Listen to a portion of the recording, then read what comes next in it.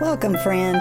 I'm Melinda Burnett, and this is How I Read It, where I take a scripture passage and make a few comments, draw a few conclusions, and cultivate my faith journey with some prayerful reflection and action. This is our series on Luke, and in this episode, we are reading Luke chapter 10, verses 1 through 20.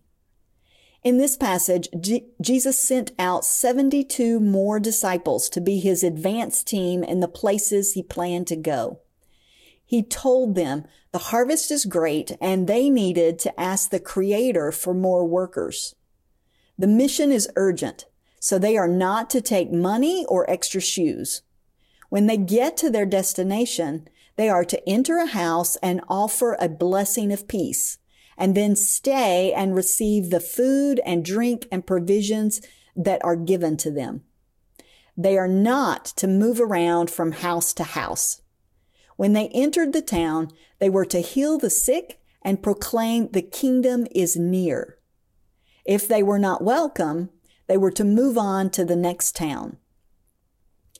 Once they go, they found that some received the good news about Jesus and others rejected him. When the 72 returned, Jesus reminded them he's given them authority to overcome the power of the enemy, and the greatest thing is that their names are written in heaven.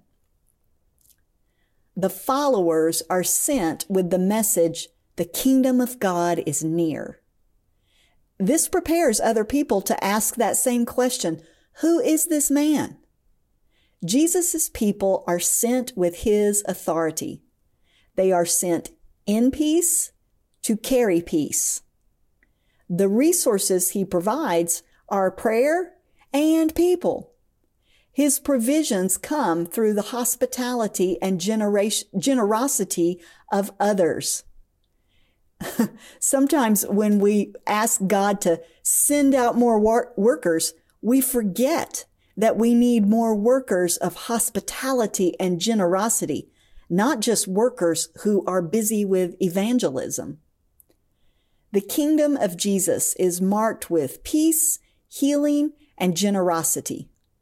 His people can experience the eternal joy of belonging to God regardless of the reactions of people around them.